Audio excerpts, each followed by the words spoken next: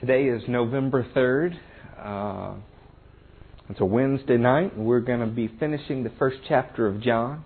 Today is Happy Republicans Day. If you all turn in your Bibles to John 1, we're going to start in verse 35.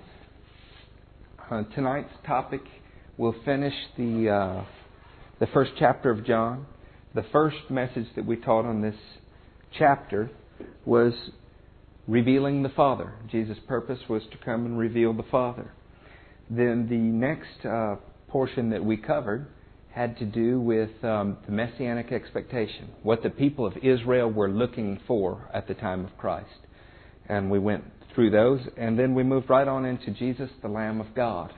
When John announced Jesus, he announced Him as the Lamb come to take away the sin of the world. And if you haven't picked up anything else new from John, because I realize John may be a familiar book to you, what you should be beginning to see is that John is filled with cultural context. You know, when we started in the beginning with words like, in the beginning was the Word was with God, and the Word was God, it was immediately reflective of Genesis 1:1. When you moved on to messianic expectations and you hear that they're asking about Elijah or they're asking about the prophet, it immediately brought the Jews back, and this writing should bring you back to a place where those things were promised. All of this is to especially the Lamb of God. If no other message did, you realize that when John the Baptist called Him the Lamb of God, it immediately brought conception to their mind of various ones that God had been installing in the Jewish society over hundreds of years. Well, this message tonight will be much like that. My goal in teaching is not just that you get the spiritual application today, not just that you understand the Word correctly, but also that you begin to become a student of the culture that the Word was written in. You know, we do ourselves a great disservice to approach the book of John or any other book in the Bible as people from North America living in this century. You know, it was written and given in a culture and a context for a reason. Much like when He said, the Lamb of God come to take away the sin of the world, the Jew would think of all of the sacrifices. They would think of the Passover lamb. They would think of redemption and all of those things. And today when you walk up to somebody on the street and you mention the word lamb, that doesn't come to mind. This next passage is much like that. And for that reason, I've not found commentaries that I thought satisfactorily covered this issue. I've not heard anybody preach, although I'm sure there's many that have this revelation.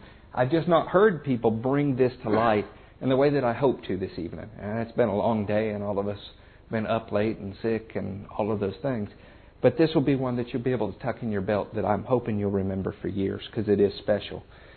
Because we lost that one message and it didn't go on audio, we backed up and we covered the Lamb of God again on a Sunday morning. And when we did, we only brought it down to verse 34. We didn't finish the subject from 35 on down to 42. So I'm going to read that quickly, recap it just a little bit as we get into tonight's topic, which is Bethel. Okay? So if you're taking notes, the title would be John 1:35 through 51, and it is Bethel. It says, starting in verse 35, the next day John was there again with two of his disciples. When he saw Jesus passing by, he said, "Look, the Lamb of God." When the two disciples heard him say this, they followed Jesus. Turning around, Jesus saw them following and asked, "What do you want?" They said, "Rabbi," which means teacher. Don't you love how John puts that in parentheses for you? He realizes he's writing to an audience outside of just the average Jew, so he explains Jewish sayings. So he says, "Rabbi," which means teacher, "where are you staying?" "Come," he replied, "and you will see." So they went and saw where he was staying and spent the day with him. It was about the 10th hour. Now, it's just important to note here, I told you when we started the book of John that John was written in Roman time. Romans reckon time the same way that we reckon time, as 24-hour time periods, and they counted from midnight forward. Their day started or ended at midnight, just like ours does. Jews did that much, much differently. A Jewish day starts at 6 in the evening and ends at 6 in the evening the next evening. This is because in the book of Genesis we start in a time period of darkness, light is introduced, and it was evening, then morning, the first day. So it's reckoned from evening to evening as a whole day. The reason I say that is because if it's the 10th hour and this is Jewish time, what you have is 10 hours from 6 when the day started would make this 4 p.m. And you can't spend a whole day with somebody if you don't meet them until 4 p.m. But you know that it's Roman time because it was 10 a.m. and they spent the whole day together. That's borne out if you look in the other Gospels. There's good clues to that in Luke 5:5. There's good clues in other places, but the best evidence comes from the book of John. I believe that when you interpret the Scripture, my father and I were talking about this the other day, you would interpret this the same way you would if I wrote you a letter. It would do me an injustice if you took the third paragraph of a letter and the second sentence and made it a standalone sentence without considering what was before it and after it. Scripture should always be interpreted in light of Scripture, and more than that, in each book whenever possible. So you consider the statement before and after it, you consider the book that it was written in, and then you consider it in light of all of the Scripture. Well, when you do that with the book of John, you'll see there's 3 times in which a time is given, and all 3 times Roman time makes perfect sense, whereas Jewish doesn't. And more than that, it's caused many skeptics to look at the accounts of the crucifixion and go, wow, these guys are way off. Even the Gospels don't agree. And it's just because they overlooked this. So I only mention that now as a footnote. Andrew, Simon Peter's brother, was one of the 2 who heard what John had said and who had followed Jesus. The first thing Andrew did was to find his brother Simon and tell him, "We have found the Messiah," that is, the Christ. Or for those of us that don't either speak Hebrew or Greek, that means the Anointed One. And he brought him to Jesus. Jesus looked at him and said, "You are Simon, son of John. You will be called Cephas," which when translated is Peter, which also means a pebble. Now, something that is important to recognize, and then we're going to get right into our subject tonight, and I've pointed this out before, but some of it made it on a CD and hasn't. John the Baptist did something that was like Christian ministry should be today. One of the problems with many Christian ministries, and I'm nobody to criticize anybody else, I'm just telling you it's a problem that I see in general, is people are out to build a name for themselves. They want, all in the name of Jesus, mind you, to be somebody great. John the Baptist really laid down a great example for us. He raised up disciples for the purpose of revealing Jesus. And as soon as Jesus was available, he transitioned people to Jesus.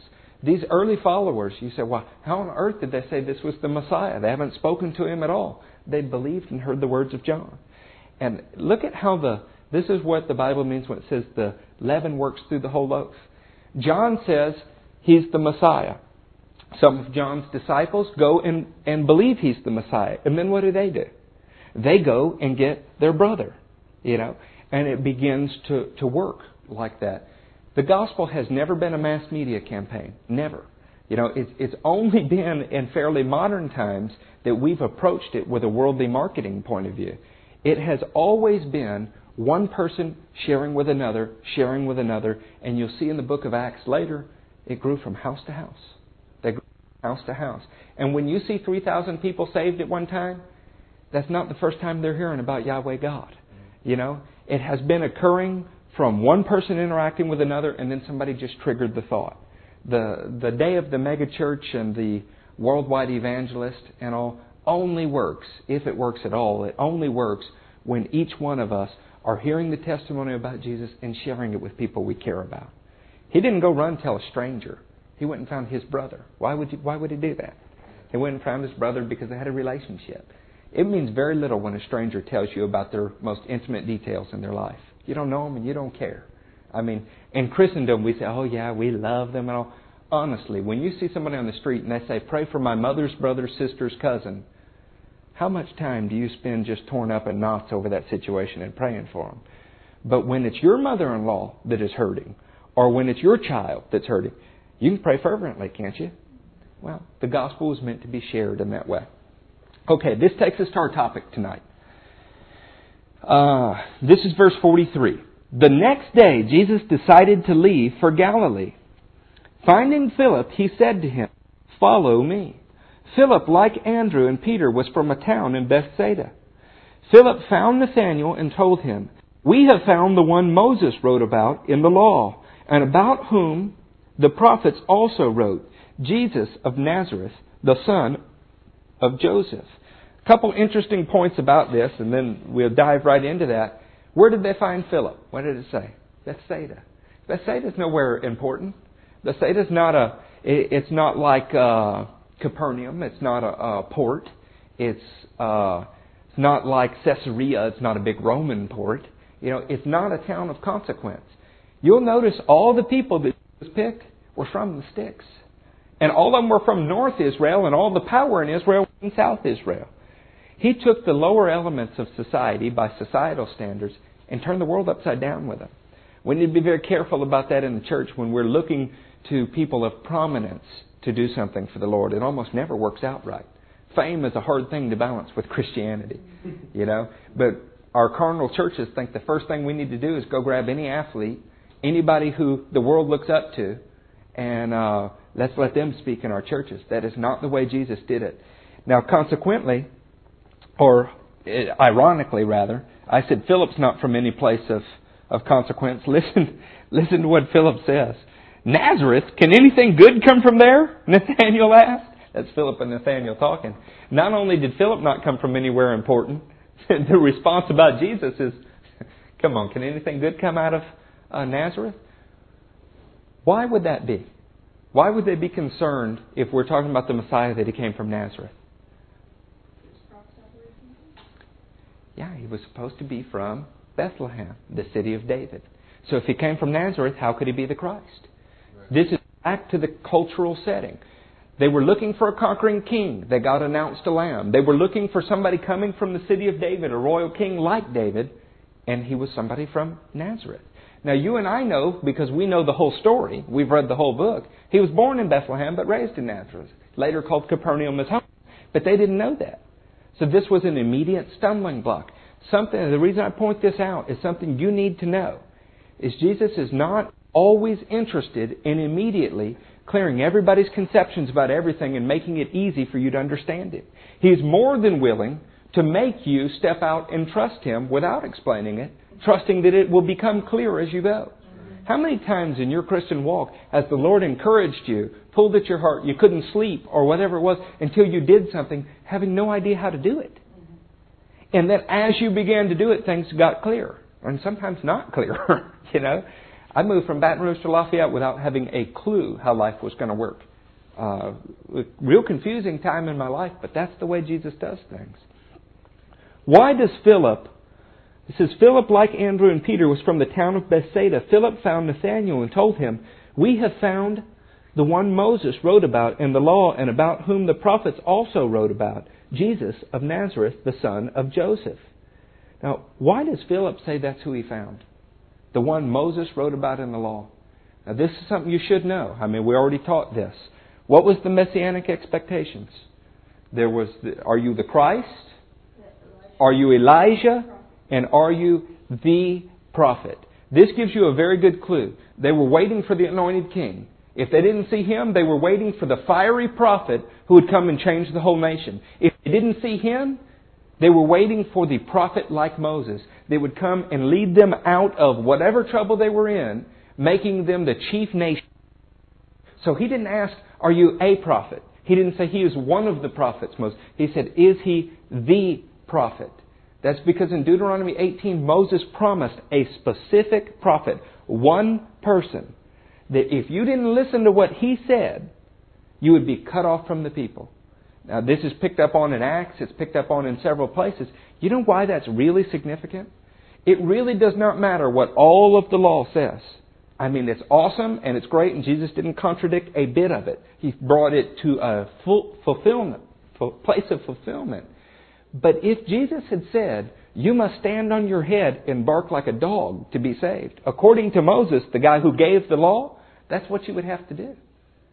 So this gave him, aside from his heavenly power, aside from the miracles that He did, it also gave the Jewish people a reason to allow in their thoughts for Him to bring change.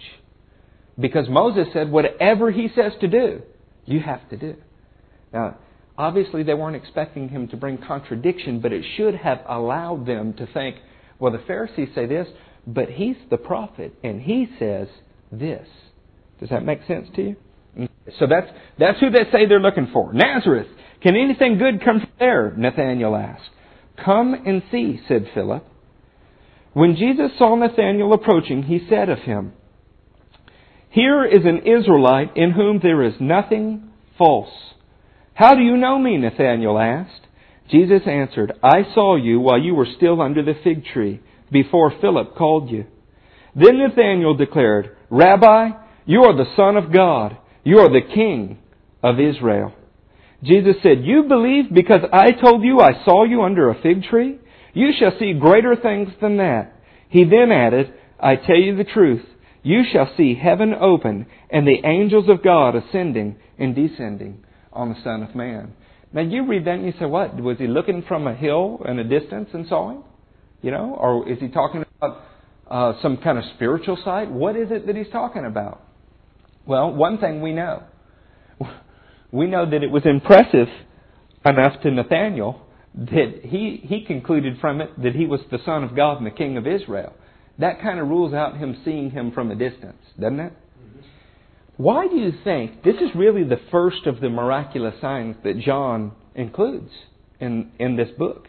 And it's not found in any of the other books. Why would you include this? I believe that in proving that Jesus is the Christ, giving you reason to believe in Him, that in believing in Him, John 20:31 says, you will find life. I believe He's trying to emphasize from the very beginning, wherever you are in life, whatever you're doing, Jesus has His eye on you. And what was the first words Jesus said to him? Here is a true Israelite in whom there is nothing false. The reason God has His eye on you is He's looking at your intentions. Now, do you believe that Nathanael was perfect? That's not what Jesus said. He didn't say, Nathanael, you're an Israelite who has achieved perfection. He said, there's nothing in you that is false. He was letting Nathanael know that he had had his eye on his motives long before he'd ever met him. And where did he see him sitting, by the way? Under a fig tree. Fig tree is a symbol throughout the Bible of national Israel. You have been sitting under all that God had revealed, which was His constitution to the nation of Israel, the law. And you know what? There's nothing in you that's false. You're doing everything that you can to be pleasing to God with what you know right now. Now He's fixing to show him, but there's a much better way. You remember they received Him as a prophet. They say, hey, well, this is the one that Moses said. So whatever he says is what we have to do. And that's because He says, you know what, Nathanael? You're an Israelite in whom nothing is false. In other words, I've watched your life and I can tell that you're somebody who has tried to handle what you have very well. No false motives. This is not all that unlike Cornelius, and that's the comparison I'm making. In Acts, what do we know about Cornelius in Acts? He's an Italian Roman soldier who was outside of the nation of Israel. He did not have God's special revelation as a Jew. And yet, his prayers were heard in heaven. And yet, he had an altar in heaven. And he had been giving alms to the poor, the Bible says. So what did God do for him? See, he was somebody in whom nothing was false. Not that he was a perfect guy, but there was something in his heart that pushed aside the false desires of man, and he wanted truth. So what did God do for Cornelius? He revealed truth to him. Well, Jesus does the same thing. This is a pattern throughout the Bible from beginning to end. Those who want truth, God will get it to you. Those that are seeking, God will open it up to you. It's only those that really don't, that are out for false motives, self-gain, that really don't want to know the truth, that it's not revealed to. But what's amazing about that is you find out it's only a remnant that really do want to know at all costs the truth. So the truth remains hidden to the masses. And it's not God's fault that it remains hidden. It's because of their heart. So He says, here is an Israelite in whom there is nothing false. How do you know me? Nathanael asked. Jesus answered, I saw you while you were still under the fig tree, before Philip called you. Then Nathanael declared, Rabbi, you are the Son of God. You are the King of Israel. Right away, what does Nathanael throw on him? What his hope of the Messiah is, and what he'd believed in the Scripture. You're the King of Israel. He's hoping, he's believing, he's wanting to put his faith in that. Now, Jesus is the King of Israel, and He will, at this next coming, fulfill everything that Nathanael probably hoped He would do then. But one of the great tests that Nathanael's going to go through with all of the rest of Israel is this guy they've put their hope in. When he does not act like Nathanael expects him to act, what will happen? This will bring meaning to you when we get to John 6 and Jesus turns to His disciples and says, are you going to leave me too? See, if you believe that He was the prophet Moses spoke about, then everything that he said to do was God's will for you to do. But when He began to say things that they didn't understand, that they didn't like, they deserted. They left Him quickly. Well, it's important that we have that right from the beginning. But here's really what Jesus said, and this is the heart of what I wanted to get to tonight. Then Nathanael declared, Rabbi, you are the Son of God, and you are the King of Israel. Jesus said, you believe because I told you I saw you under a fig tree. You shall see greater things than that. In the Bible, what Jesus just did was called the word of knowledge. It's when you have supernatural knowledge that you could not have through natural means. This is when you're praying and suddenly you feel like the Lord says to you, hey, David's going to be in a car wreck or something. And so I start praying for David, or I call David and say, hey, man, don't get in your car today.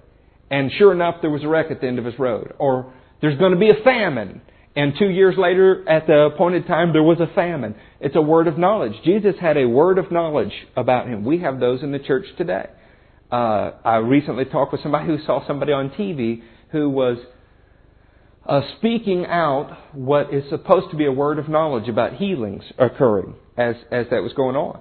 And as I was hearing it, the person telling me was somewhat skeptical about it, and I understand why. You wonder if the guy's got some kind of IFB in his ear and is just listening to something somebody else is telling him. And it could be that. But that practice is very biblical. Not that Jesus was in front of a television camera, but the word of knowledge shows up throughout the Bible. But here's what's important. Jesus said, you believe because I gave you this word of knowledge, if you will, you're going to see much greater things than that. And what is He telling me He's going to see? He then added, I tell you the truth, you shall see heaven open and the angels of God ascending and descending on the Son of Man.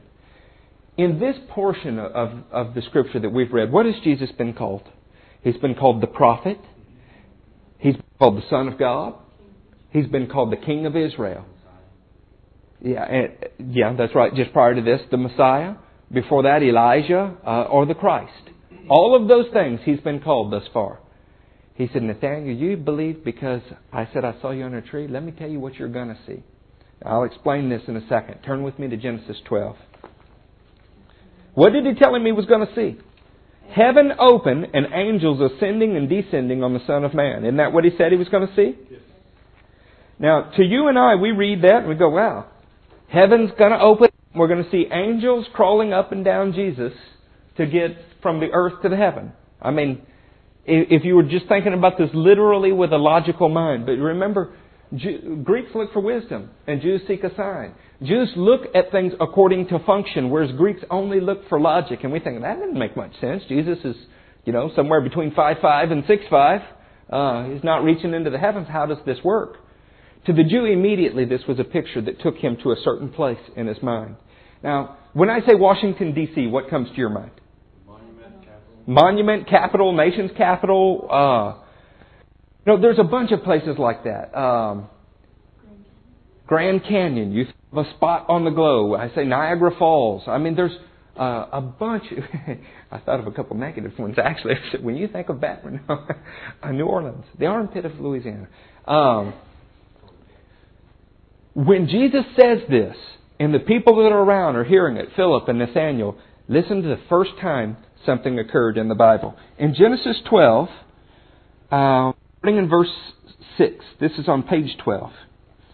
Abram traveled through the land as far as the site of the great tree of Moreh of Shechem. At that time the Canaanites were in the land. The Lord appeared to Abram and said, "To your offspring I will give this land." So he built an altar there to the Lord who had appeared to him. From there he went on toward the hills east of Bethel, and he pitched his tent, with Bethel on the west and Ai on the east. There he built another altar, and he called on the Lord. He's in a place, and the Lord appears to him and says, "To you I'm going to give this land, and to your offspring." Right? When he leaves there, he goes to hills to the east. Then once he's there, it says, something's on the west side, and something's on the east side. It says Bethel is on the west, and Ai is on the east. That's because he was in Bethel, in a place that the original name is Luz. He leads to the hills to the east, leaving Bethel on his west, and Ai is on the east. Does that make sense to you? The reason this is important, and we're going to look at this in about 5 places, is Abraham is the father of our faith. He's the father of the Jewish nation. Indeed, most people would say the father of the 3 great world religions, although I don't think all of them are great, and I don't think Abraham's truly the father of Islam. But Abraham was given a special promise. This is what began this thing that we know as the way. It was that he would be the father of many nations, that all nations would be blessed through him, and that all peoples on earth would be blessed through him. He was going to inherit a special land. The first time God ever appeared to him and told him that, he set up an altar there. And that place was called Bethel. Now, he moves on from there and he does other things and he sets up other altars. But the first thing you need to remember about the place called Bethel is it's where the promise was given to Abraham. You will inherit this land and your offspring will forever. Now, this is not supposed to make sense yet, but it will right here. Turn to Genesis 28. You'll be hanging right in your Bible, going to about page 31 in the Thompson chain. The first time Bethel ever appears in the Bible is in Genesis 12. The second time it ever appears in the Bible is in Genesis 13, and it's simply a reference to that area. The next time it appears in the Bible is in this 28th chapter. In the 28th chapter and 10th verse, we read these words. Jacob left Beersheba, that's a southern part in Israel, and set out for Haran. When he reached a certain place, he stopped for the night because the sun had set. Taking one of the stones there, he put it under his head and lay down to sleep. He had a dream in which he saw a stairway, or your footnote will say a ladder, resting on the earth and its top reaching to heaven. And the angels of God were ascending and descending on it. There above it stood the Lord, and he said, I am the Lord, the God of your father Abraham, and the God of Isaac. I will give you and your descendants the land on which you are lying.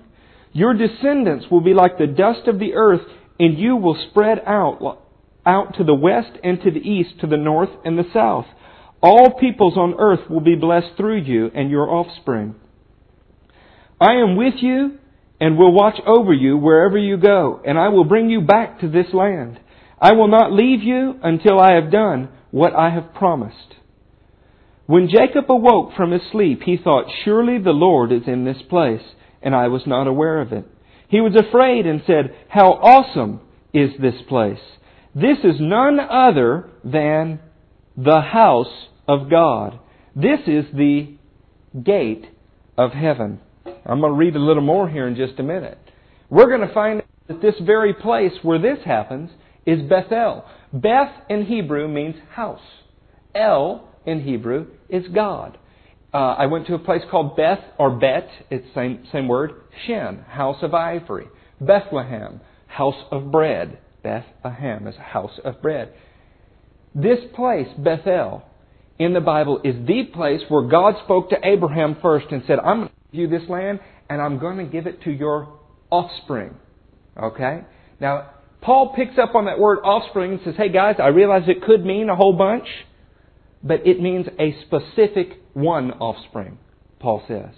Now we get to a place where Jacob is having some problems. He's having to leave home. And as he's leaving home, he goes and he has a nap. And he lays his head down. and he has this dream where this whole promise is repeated. I'm going to give you this land, and I'm going to give it to your offspring. Singular person, again. Can mean many, but in the Bible sense, it means the one. Okay? Jesus says, Nathaniel, you think I'm somebody great because I told you I saw you under the tree? What happens when you see heaven open and the angels of God ascending and descending on not a ladder, but the Son of Man? He's telling him right there in that statement, and a Jew would understand this, I am the instrument by which you can contact heaven. More than that, what does it say here? In 28, verse 17, he was afraid and said, how awesome is this place? This is none other than the house of God. This is the gate of heaven. So when Nathanael's hearing this, when Nathanael hears that heavens are going to open and he will see ascending and descending on Jesus angels, he's hearing, I'm seeing the gate to heaven. When he sees Him, that's what it would have meant to Nathanael. To us, it's almost nonsensical. But to him, he'd grown up on these promises. He had heard them. Abraham, Isaac, and Jacob are the patriarchs of the faith. This promise was repeated to all of them. Not only is He the gate to heaven, not only is He the only means by which you contact heaven, the angels ascend and descend on Him, but what else would happen? He said, at this place Bethel, God said, I will give you this land, and I will give it to your offspring. So to Nathanael, hearing this, he sees Jesus is calling Himself the gate to heaven. He's calling Himself the only way that you can access heaven. He's also calling Himself the offspring through whom everybody would inherit this land. He's also, by the way, calling Himself the house of God. Because this place was called, how awesome is this place? This is the very house of God. That was not speaking of a whole geographical region. That was speaking of that specific spot. They called it Bethel. And now Jesus is saying, when you look at me, when you look at this spot, you're going to see Bethel. You are seeing the house of God. Isn't that a whole lot more rich, a whole lot more full than just reading through that normally? Watch, let's finish the rest of this. In verse 18 of 28, early the next morning Jacob took the stone he had placed under his head and set it up as a pillar and poured oil on top of it. He called the place Bethel, though the city used to be called Luz. Isn't that interesting? I didn't have time to look up Luz, but isn't that just like God to take a place that was named something for a Canaanite city and call it the house of God? Isn't that what He did with you, Mandy? You, Matthew? You, David? Took you who used to be the house for something that was not clean and now calls you the very house of God?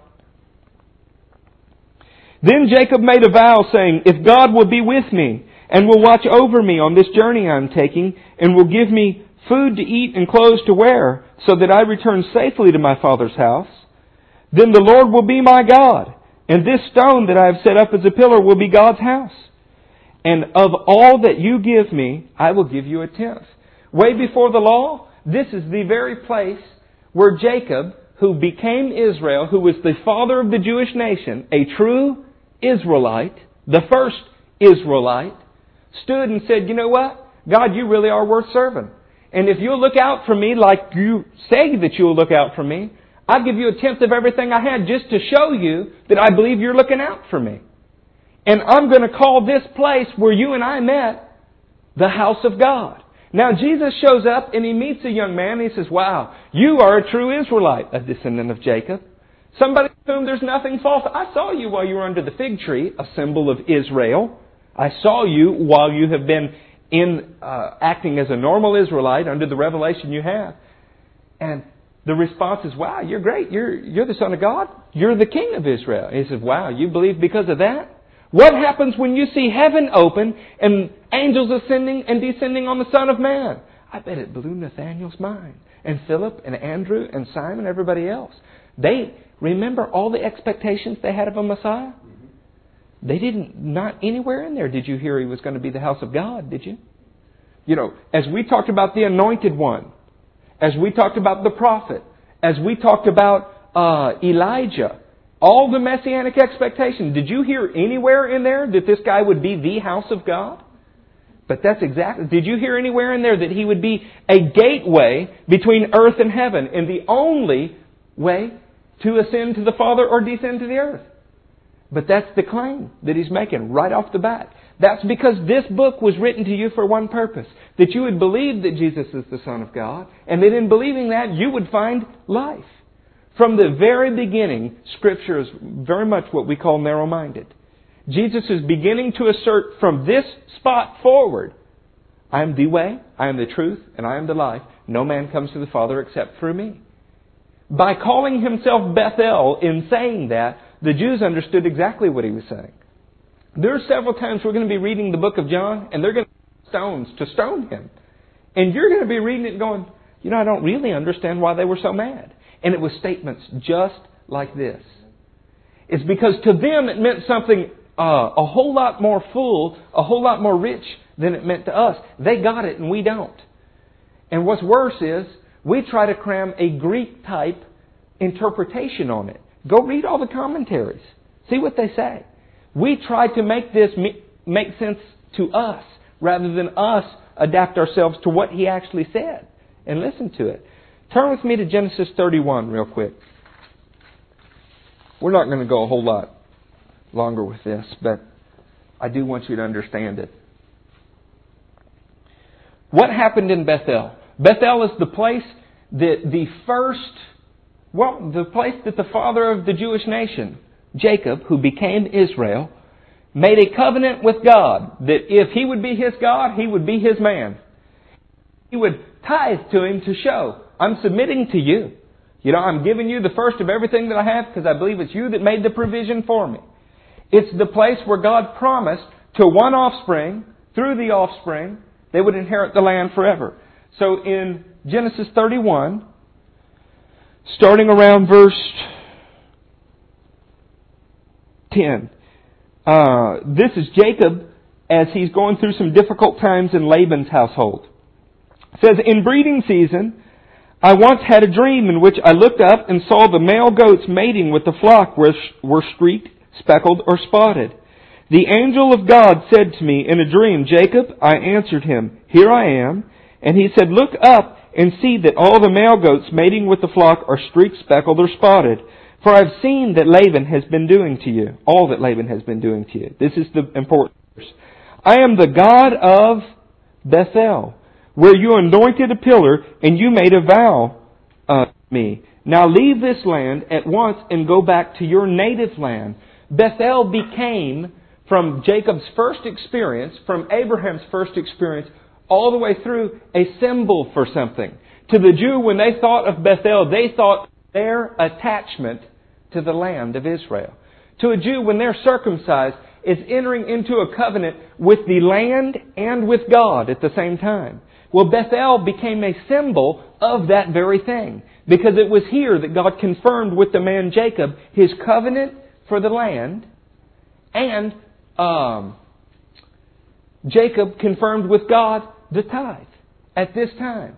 So from here on out, every time Bethel's mentioned, what comes to mind is the covenant with the land and what God had said there. So now Jesus shows up in the New Testament and He looks at Nathanael, who is an Israelite, who is a true Israelite, who is longing for the promises of Israel. And He says, man, you believe because I gave you a word of knowledge. What if you see, or you will see, I think He told him. Turn back to John.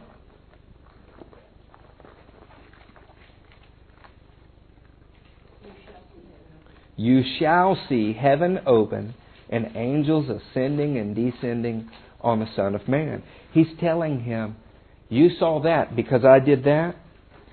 You believe because I told you I saw you under a fig tree. You shall see greater things than that. I tell you the truth. You shall see heaven open and the angels of God ascending and descending on the Son of Man. He's a gateway to heaven. He's the only way to and from heaven. He is the house of God. He is the instrument by which they would obtain the land forever. And He is a symbol of their covenant with the land at Bethel. In Genesis 35, We're going to see how powerful that thought actually was. And then we're going to close. In Genesis 35, starting in verse 1. This will be on page 40. The mere thought of returning to Bethel for Jacob and his family later causes certain actions. This place became so... Anytime you tell somebody who's not a businessman who travels there every day, if anybody in Texas says, hey, Mom, Dad, hey, brother, sister, I'm fixing to go to Washington, D.C., it immediately would invoke in their mind perhaps a tourist trip to see one of the monuments or the nation's capital. I mean, what else is there in Washington, D.C., right? Besides crime and everything else. It carries with it that thought. Well, in the Jews' mind, because this symbolized the house of God, although it was just a rock. I mean, there's no temple here. But it was a place where he had met with God that he called the house of God. It symbolized their covenant with the land. And because it had been promised that he would see angels ascending and descending from that very place, to the Jew, just to talk about going to Bethel caused a reaction. Watch this. In Genesis 35, it says, Then God said to Jacob, Go up to Bethel and sit there, and build an altar there to God, who appeared to you when you were fleeing from your brother Esau. That's the first time this happened. So Jacob said to his household and to all who are with him, Get rid of the foreign gods you have with you, and purify yourselves and change your clothes. Then come, let us go up to Bethel, where I will build an altar to God, who answered me in the day of my distress, and who has been with me wherever I have gone. You got that? This is the man of God called to start the nation of Israel, along with his wives and his children and all that he has. And what do they have in their midst? Foreign gods. And what makes them get rid of them? Is it a burning love for God? No, it was the thought, I'm going back to the place where we first entered into a covenant with God. I'm going back to the place that symbolizes God's house. I'm going back to the place that is the very gateway of heaven, so I better get right. So what is Jesus really telling Nathanael? He said, hey man, I am the thing that should bring repentance in your life. I am the thing that you need to get ready because I am the gateway to heaven. I am the thing that you need to get ready because I am the only way that a true Israelite like you will ever inherit this land. Hey man, you need to get ready because I am the offspring to which this land is coming. See, when he called him a king, he had no idea what he was really saying. He didn't know how true that was. Even the patriarch Jacob had foreign gods in his house until it was time to go back to Bethel. Then come, let us go up to Bethel, where I will build an altar to God, who answered me in the day of my distress, and who was with me wherever I have gone. So they gave Jacob all the foreign gods they had and the rings in their ears, and Jacob buried them under the oak tree at Shechem. Then they set out, and the terror of God fell upon the towns all around them, so that no one pursued them. I guess I'll read a couple more verses. Jacob and all the people with him came to Luz, that is Bethel, in the land of Canaan. There he built an altar, and he called the place El Bethel, because it was there that God had revealed himself to him when he was fleeing from his brother. Because it was there that God had done what? Who had revealed himself to Jacob. And why did Jesus come? John 1:18. To make the Father known. To reveal the Father. You see how rich this statement is? He's the gateway to heaven. He's the only way that you can ascend or descend to heaven. He is the means by which God would be revealed to Israel. Do you see how it says that? Mm-hmm. Now, you may think I'm stretching. Trust me, they understood this. They knew and were ashamed of their history with foreign gods and all of those things. But at the thought of going to Bethel, it brought about a change in a true Israelite. Now, Jesus is staring at a true Israelite and He's letting him know, I am Bethel. I am the house of God. I am the instrument that reveals God. I am the gate to heaven. I am all of those things. Isn't that beautiful? Wouldn't it be a shame just to read that and just keep going? Well, we're going to close there. Let's turn to John and let's read that one more time without a bunch of elaboration from me. And hopefully it'll be something you think about for the next few days. Remembering that the book of John starts off with Jesus as supreme and from the beginning. coming to introduce light or life to the world not understanding it, not accepting it, but also not being able to overcome it. Then John moves on to introduce Jesus as the one who is revealing the Father. Then we introduce the world to the herald for Jesus, John the Baptist, who is making level paths so that everybody can receive Jesus, because it's going to be a different idea. It's going to be something they were not expecting. Then we see Him point out Jesus as the Lamb of God, which was not something they were expecting, and their hearts had to be right just to understand that. And now we see Jesus standing, taking it a whole other step. I'm not just something that's come for sin and sacrifice and redemption. I'm the very gateway to God. I'm the way that God gets revealed. In fact, I'm the house of God. Now, if you didn't catch it as I went through all of these things, all of them occurred in the same place, at a place called Bethel. It was not called Bethel when it happened. It was called Bethel afterwards when they look back at it. That's why they keep calling it Luz. When Jesus makes this reference, it was inescapable to them, and they understood it. So I'm going to start in verse 43, and we're going to read through the end, and we'll be done. The next day, Jesus decided to leave for Galilee. Finding Philip, He said to him, "Follow me." Philip, like Andrew and Peter, was from the town of Bethsaida. Philip found Nathanael and told him, "We have found the one Moses wrote about in the law, and about whom the prophets also wrote, Jesus of Nazareth, the son of Joseph." "Nazareth? Can anything good come from there?" Nathanael asked. "Come and see," said Philip. When Jesus saw Nathanael approaching, He said to him, "Here is a true Israelite, in whom there is nothing false." "How do you know me?" Nathanael asked.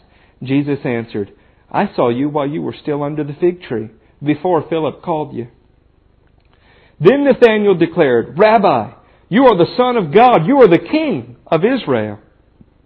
Jesus said, "You believe because I told you I saw you under the fig tree? You shall see greater things than that." He then added, "I tell you the truth. You shall see heaven open and the angels of God ascending and descending on the Son of Man." Now, the next thing that we're going to go to, and we're not doing this tonight, is a wedding. If you had just heard what these guys heard, that Jesus was Bethel, the house of God, that He was the one that would reveal God, that He was the offspring, that He was the land, He was the gateway to heaven, all that, it'll make perfect sense why Mary and why everybody else was waiting for Jesus to do something special at a wedding.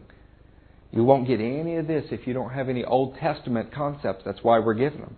There was a wedding promised through Isaiah, and they all wondered if this was that wedding because they'd just heard this announcement.